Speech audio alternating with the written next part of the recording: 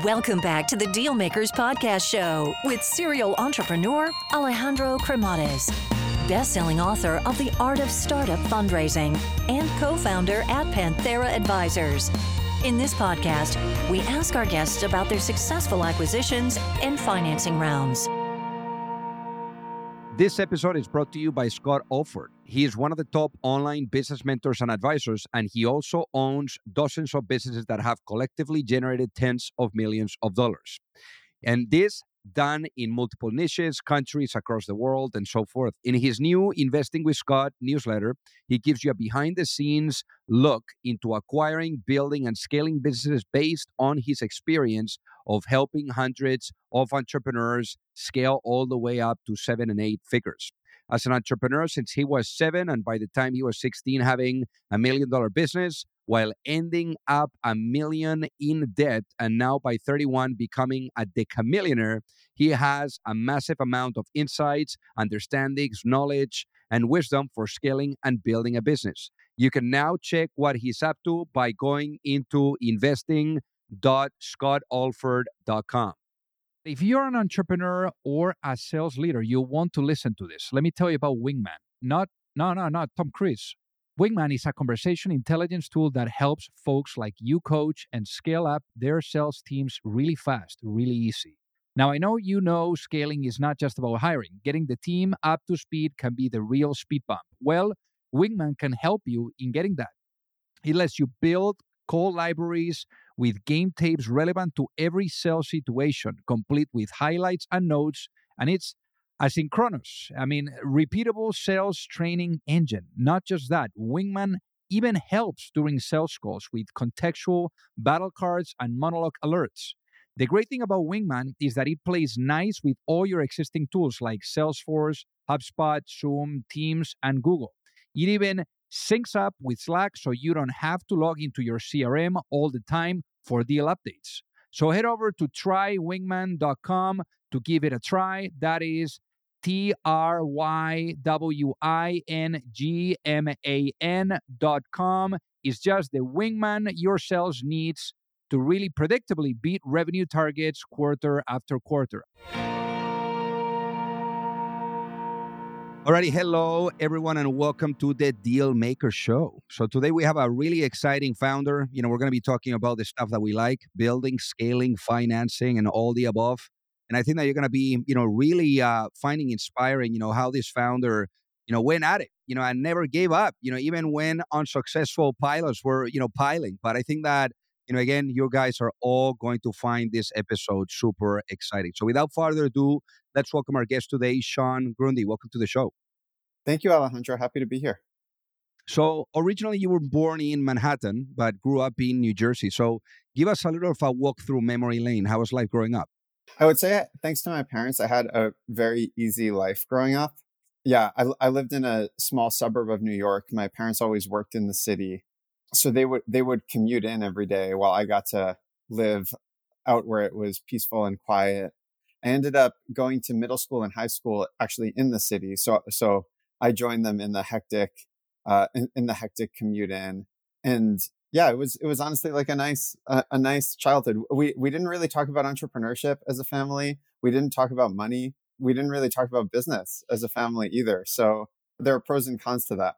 And what about your parents? What was their professional careers? Was there any influence that you got from what they were doing professionally?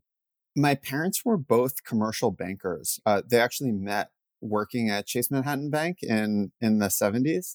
I don't think there was a direct influence of their work on what I did, but I would say they always had good advice.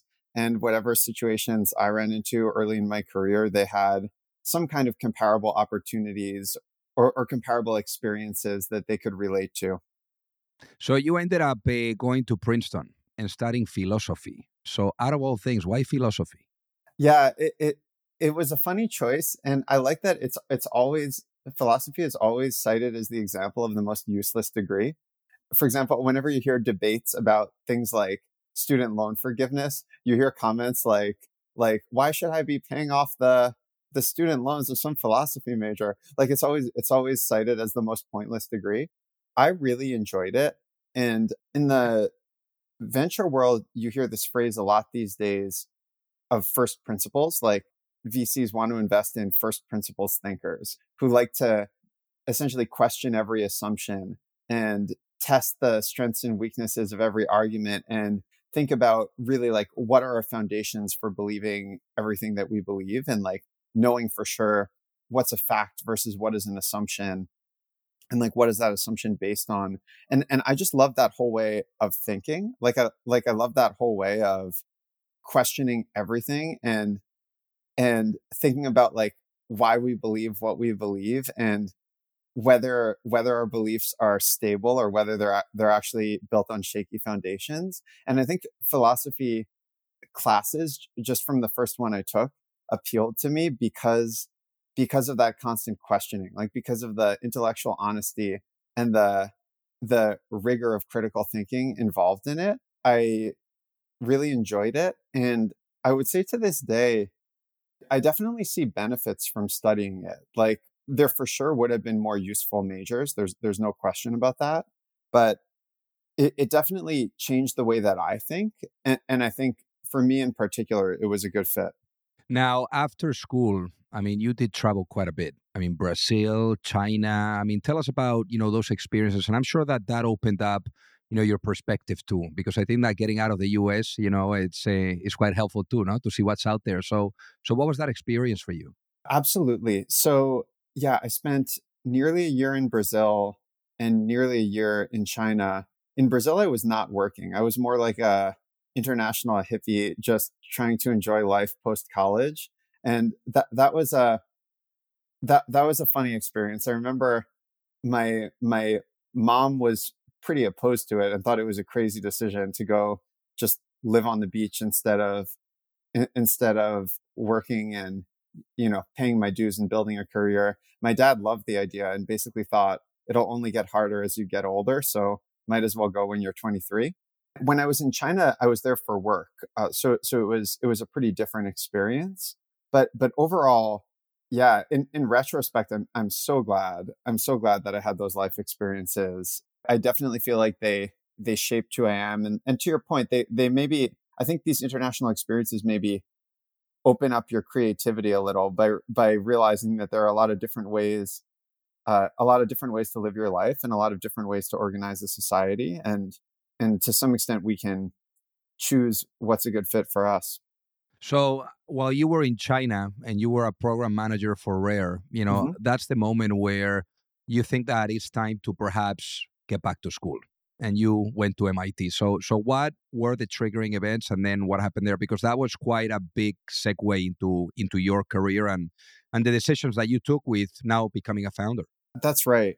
So I was working for a environmental NGO called Rare Conservation. They're headquartered in Washington, D.C., where I started with them, but they have multiple offices globally. And I would say there are some things that I loved about the work, and then also just some aspects that made me think a for-profit job would be a better fit for me personally. What I loved about the work was that it was genuinely mission driven. Like everyone who works for an environmental organization like that really cares about what they're doing. They're not typically financially motivated. They're just very motivated to have a positive impact on the world. And it's pretty amazing because you see people come from all walks of life and like all backgrounds and go into fields like environmental conservation. And it's a community of very smart, very passionate people that like genuinely don't care about money, which I think is interesting because I found in the corporate world that there are often stereotypes about people in the nonprofit world. Like it's viewed as maybe a slower paced or like less ambitious culture. And in my experience, that's not really true. Like in my experience, there were a lot of like very smart, very passionate, hardworking people. They just had I'd say, a very different motivation. I shared their motivation, but as time went on, I'd say two things happened. One is I became a little bit disillusioned by the impact that nonprofits could have just in general. And I became like basically what I was seeing, particularly in China, was that anytime an environmental NGO, even like a huge international one, had an interest that clashed with the local business interest, the business interest would win, like every single time. If like a local cement company had an interest in dredging for sand in some lake where there was an endangered species, they would end up getting to do it regardless of what the nonprofits wanted. So part of my thought was, if you really want to make an impact, you have to do it from a business perspective, because businesses are just inherently, they're bigger, they're better funded, they're more powerful. So I really love the idea of a business with an environmental cause rather than a nonprofit with an environmental cause, just because I thought it could be like more powerful, larger, and ultimately more sustainable. So that was part of what inspired me to apply to business school. And then another part, honestly, was just that I didn't want to be I didn't want to be poor forever. Like I thought it was cool to be 25 or 26 and have no money and travel the world and get to have these fun experiences. But looking ahead, I was like, I didn't want to be 36 and still have no money. So the idea of business school was basically to find the kind of startup that I ended up co-founding with Bevi. The idea was to basically restructure my career where I would keep the environmental mission of the nonprofit, but find a career that also essentially would personally allow me to do better financially, and then would also end up creating something with a more lasting, like more powerful impact that could really compete against major corporate interests. Now that's interesting because typically when you think about, something that has, financial, I mean, a lot of cheese at the end of the tunnel, especially when you're in business school and you see all your colleagues, like going into big investment banks or private equity firms or consulting gigs. And here you are, you decide to go into founding a company, which, obviously, if you are successful, and thank God, that you are now in a rocket ship, you can get, that cheese at the end of the tunnel, but it takes a lot to get there versus getting that, income, coming in right away. So how did you decide to go into, starting your own company versus perhaps, the other paths that were a little bit less risky? To be honest, it was a tricky decision. So yeah, I was at MIT for business school, and I love MIT, and I love the business school in particular. Like it was a wonderful experience. But from literally the second month of the program, you start getting outreach from corporations that are trying to recruit you. And a very common trend, both at MIT and at many business schools, is that at the start of the year, you meet a lot of people that say they're planning at the start of the first year. You meet a lot of people that say they're planning to start a business afterward and planning to be entrepreneurs. And by the end of the second year, nearly all of them are joining a consulting firm, a major investment bank, a major tech company.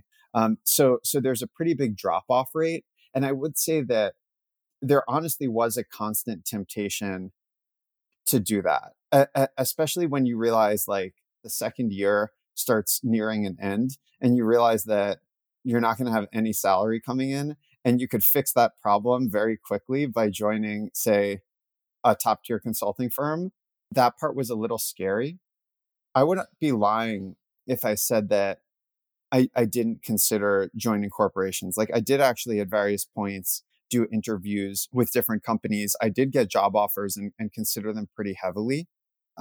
So I was really constantly flirting with that idea of, do I start a business right away?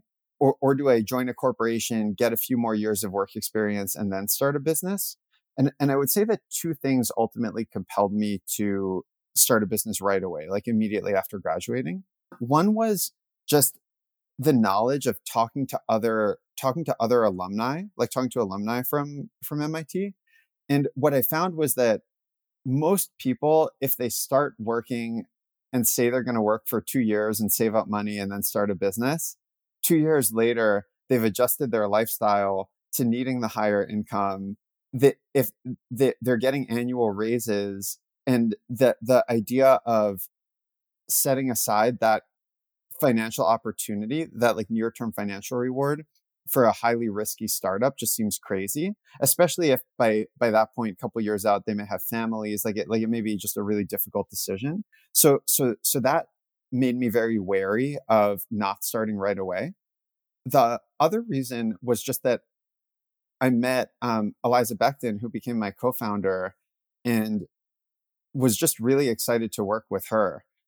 It's really Eliza, not me, that had the initial idea to disrupt the bottled water industry and to create point of use machines that that offered high quality drinks without single use containers. And I liked her vision. I loved that it was in a gigantic market. I really liked working with her as we started exploring doing this business together. And I thought I really had this rare opportunity in front of me to be matched with a really talented co-founder whose skill set was very different from my own. And I thought that opportunity might not come up again. So I just didn't want to let it slip by. So then what happened next? When I met Eliza, she was working as a freelance designer. Eliza studied mechanical engineering at Yale and then went to design school and became an industrial designer. So she was working as a designer, helping various startups. We ended up pulling in a third co-founder Frank, who was my classmate from business school. And we started Bevi together officially in the summer after Frank and I graduated, which was 2013. Right as we were getting started, Eliza left her various jobs and committed full-time as well. And we had a phase of about 6 months where we had no funding, but were working full-time, which was very stressful. And I would say, like, in retrospect, things moved pretty slowly at that time, but we were very disciplined as a team. I'd say we were all very serious about like wanting to raise capital as early as possible, just since like we didn't have any other source of income. And we were very disciplined as a team about documenting exactly what it was going to take to raise money and then going out and doing that. So we knew, okay, we need some traction as demonstrated by a successful pilot. We need a prototype that will get investors excited about what we're doing. We need to file our first patent just to show that we're really just to demonstrate that we're serious about protecting our technology. And we put together this list and just went out and executed and tried to knock every item off the list. This ad is brought to you by ShipStation. I mean, I remember when I was doing my previous book, it was incredible, like how much of a nightmare, like shipping all those books to everyone, during the launch was really tough. Now, there's this company, it's called ShipStation, that sets you up for growth directly by integrating every shopping cart and storefront so that your products are easier to find, easier to manage, easier to get into the hands of the happy customers. So there's no more limiting your business. You can actually right now maximize your sales and save times with consolidated order management and automated shipping updates for your customers. So ship more and grow with ShipStation. Go to ShipStation.com today and sign up with promo code DEALMAKERS to a free 60-day free trial. Start today and get to set up before the biggest shipping season of the year. That's 2 months free. Visit ShipStation.com and click the microphone at the top and type in code DEALMAKERS. I got to tell you that, for those of you that are either looking to raise money or you're looking to get your company acquired, you don't have to be alone. There's a lot of psychology that needs to be blended with strategy, with methodology, with process. And it's very hard. And already doing your business alone is super, super difficult. So I remember, back when I was an entrepreneur, I kept really experiencing the challenge of either knowing or finding the right type of access to the right type of investors, or really understanding what was the right type of guidance, that would carry me through the process, whether it was with seeking money or with going through the acquisition. So that gap that I found being an entrepreneur is ultimately what pushed me later on when I met my co-founder at Pantera, Mike Severson, to really put together an advisory firm where we are guiding entrepreneurs and founding teams through the capital raising efforts, whether you are at a seed stage or at a Series A stage, or if you are going through the process of an acquisition and you are in small to mid cap type of cycle. So again, we would help you from guiding you and supporting you from A to C all the way to the end as an extension of your team. And there's no reason for you to do this alone. So with that being said, if you would like to find out more, feel free to send me an email at alejandro@panteraadvisors.com, and we would love to take a look at helping you out. For the people that are listening to get it, what ended up being the business model of Bevi? How do you guys make money? Bevi makes money by leasing machines and selling concentrates. So our machine leases provide filtered water and sparkling water. And then our concentrates provide flavored and enhanced water. By enhanced, I mean vitamin infused or electrolyte infused, for example. We go to market B2B. So we lease our product to offices, hotels, and more these days, amenity areas of residential apartment buildings. And we're currently in well over 4,000 B2B companies right now. And any company can have, some companies have one Bevi machine. Some companies now have hundreds of Bevi machines. And in your case, I mean, it took a few very unsuccessful pilots to really, get there, to make it happen. Now, at what point do you realize, I think we're into something here? That took a while. It took us about over a year to realize that we genuinely had a product market fit. So I would describe our whole year as trying to find product market fit. Now, we knew we had a concept that made sense on paper because we were trying to disrupt an industry that's extremely wasteful. Like in the bottled beverage industry, typically, if you're buying a bottle of water or a can of seltzer, or any of these name brand bottled beverages that you'd get in a store, typically less than 10 cents of the money you're spending is actually needed to cover the cost of the beverage you're drinking. The vast majority of what you're spending money on is covering the cost of packaging and of distribution. And that's just incredibly wasteful. Like if you actually look at the beverage supply chain of how a bottled beverage goes from the raw ingredients to getting packaged and then ultimately to getting where you consume it, there are a lot of stops from like distribution center to warehouse. There are a lot of inefficiencies in the traditional beverage industry model. So I'd say we knew that by making high quality drinks at the point of use and essentially filtering tap water like right where people consume the drinks, we knew we had this inherent efficiency that we could capture because we could cut out the cost of the packaging and we could cut out the cost of shipping. So I'd say we knew there was some business model to be found. We just didn't know which one. And we didn't know which one would resonate with users or with consumers.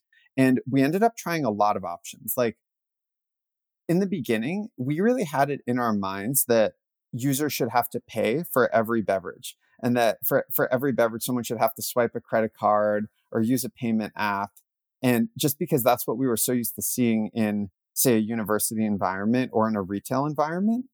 And as our pilots progressed, we found that it was quite difficult to actually convince people to pay the same amount or even close to the same amount for a drink without a container as one you get in a sealed bottle, even if the quality of the drink is exactly the same. Like even if the ingredients are exactly the same as what you'd get in the bottle. I think we're just kind of conditioned to view a single-use bottle as like something worth paying for, and we're conditioned to things like water fountains being free. So that ended up being quite difficult. All our early pilots were in consumer locations, and we were really thinking about consumers as being our customers, like individual consumers. And what ended up happening was, even though none of our pilots actually generated nearly enough cash to cover the cost of building our prototypes, like of building the machines, what ended up happening was users of the prototypes would come to us and say, "Hey, do you make a version of this for offices? Like when I come to the gym, I often just buy vitamin water, buy my own drink.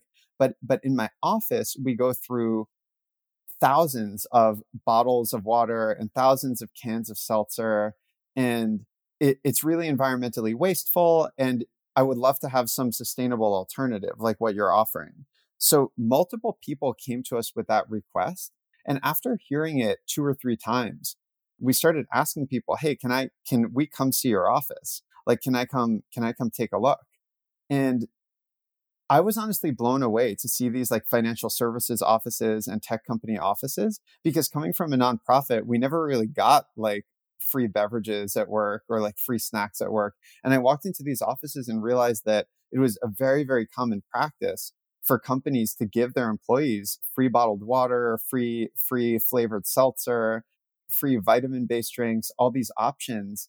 And the same companies that had environmental sustainability goals often were also providing a lot of single-use plastic for free to their employees.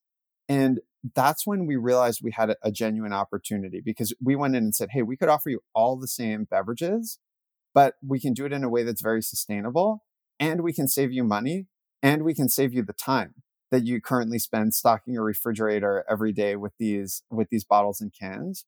And the idea just started resonating. Like when we would pitch this concept to companies, they would tell, like, a phrase we kept hearing was no brainer. We'd pitch the concept and pitch the price, and they would say like, oh, this is a total no brainer.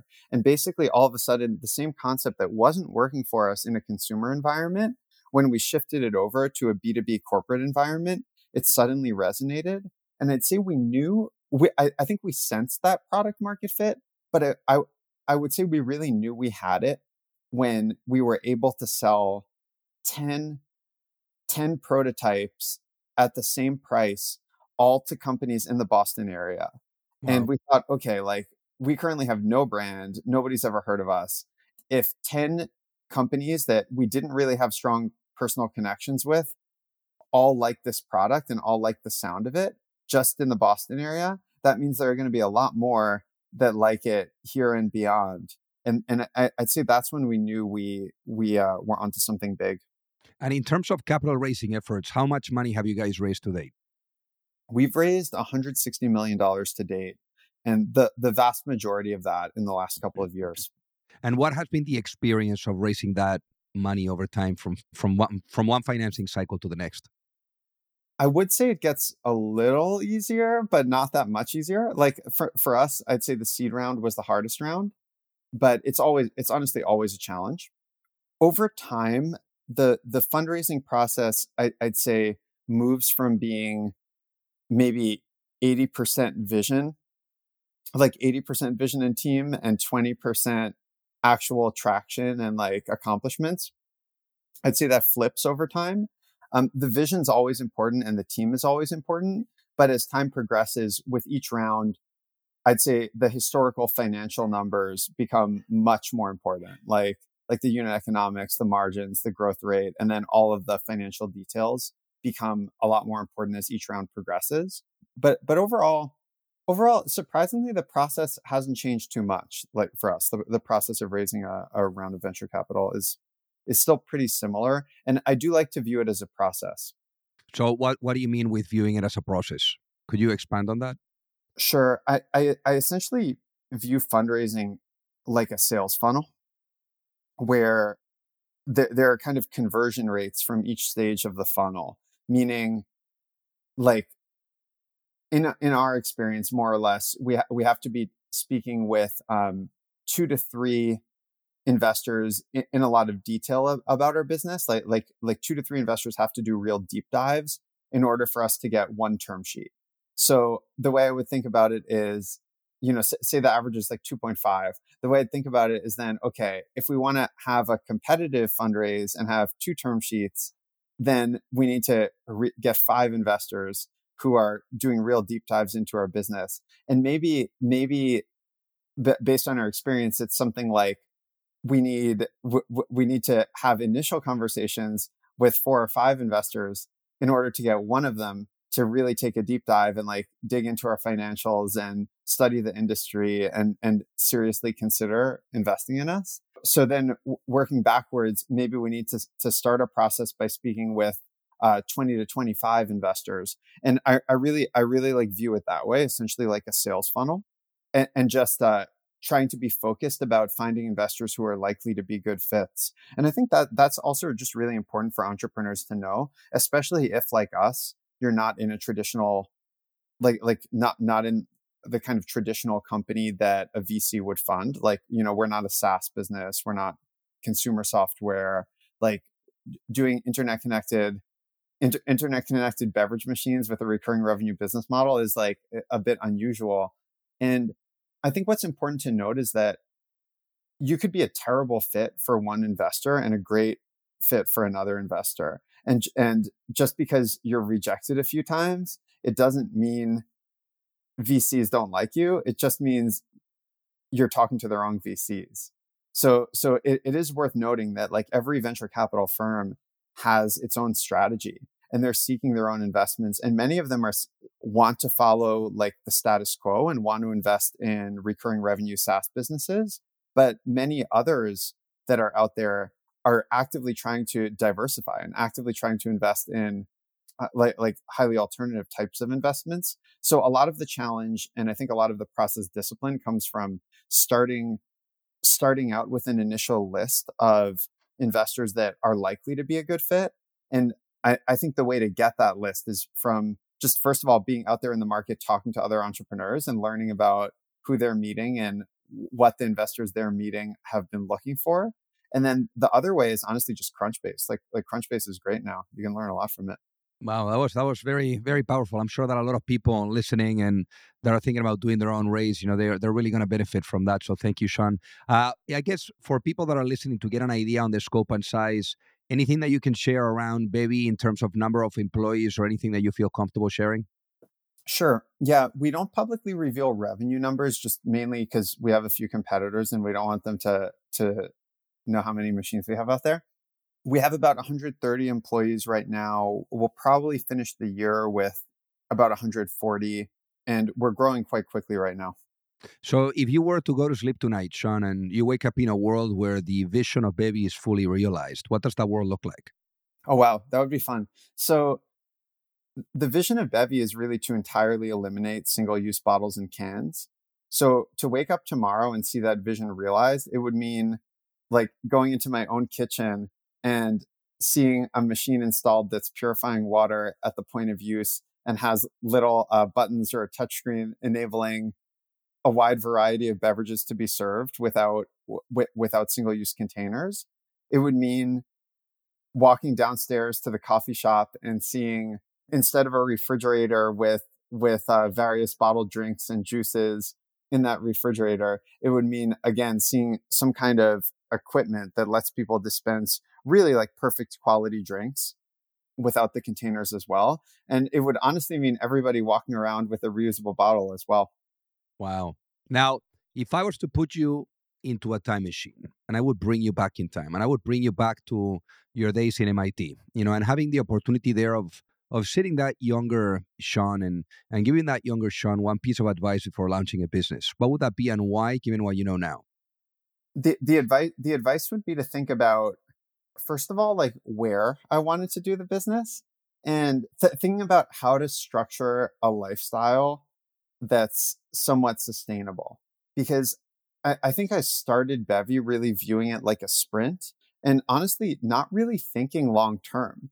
Starting the business, I basically imagined that it would either get acquired in a few years or that we would just go bankrupt. And honestly, I probably thought the odds of going bankrupt were higher than the odds of getting acquired.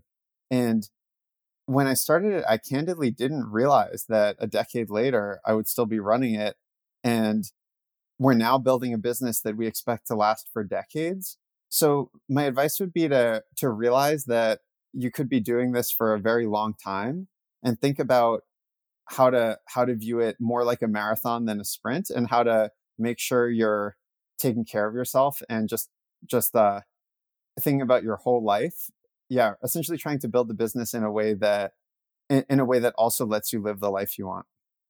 I love that. So, Sean, for the people that are listening, what is the best way for them to reach out and say hi? My email is sean@bevi.co. I spell my name SEAN. So you could always reach out to me there. I'm on LinkedIn as well. I don't think I I'm not sure if I have any other social media platforms. I think that might be it. I'm like a LinkedIn super user. Amazing. Well, hey, Sean, thank you so much for being on the Dealmaker Show. It has been an honor to have you with us today. Thank you, Alejandro. I really appreciate the opportunity. If you like the show, make sure that you hit that subscribe button. If you could leave a review as well, that would be fantastic. And if you got any value, either from this episode or from the show itself, share it with a friend. Perhaps they also appreciate it. So also remember that if you need any help, whether it is with your fundraising efforts or with selling your business, you can reach me at alejandro@pantheraadvisors.com. You've reached the end of another episode of the Dealmakers Podcast. For free resources and materials, head over to alejandrocremades.com. Thank you for listening, and see you at the next episode.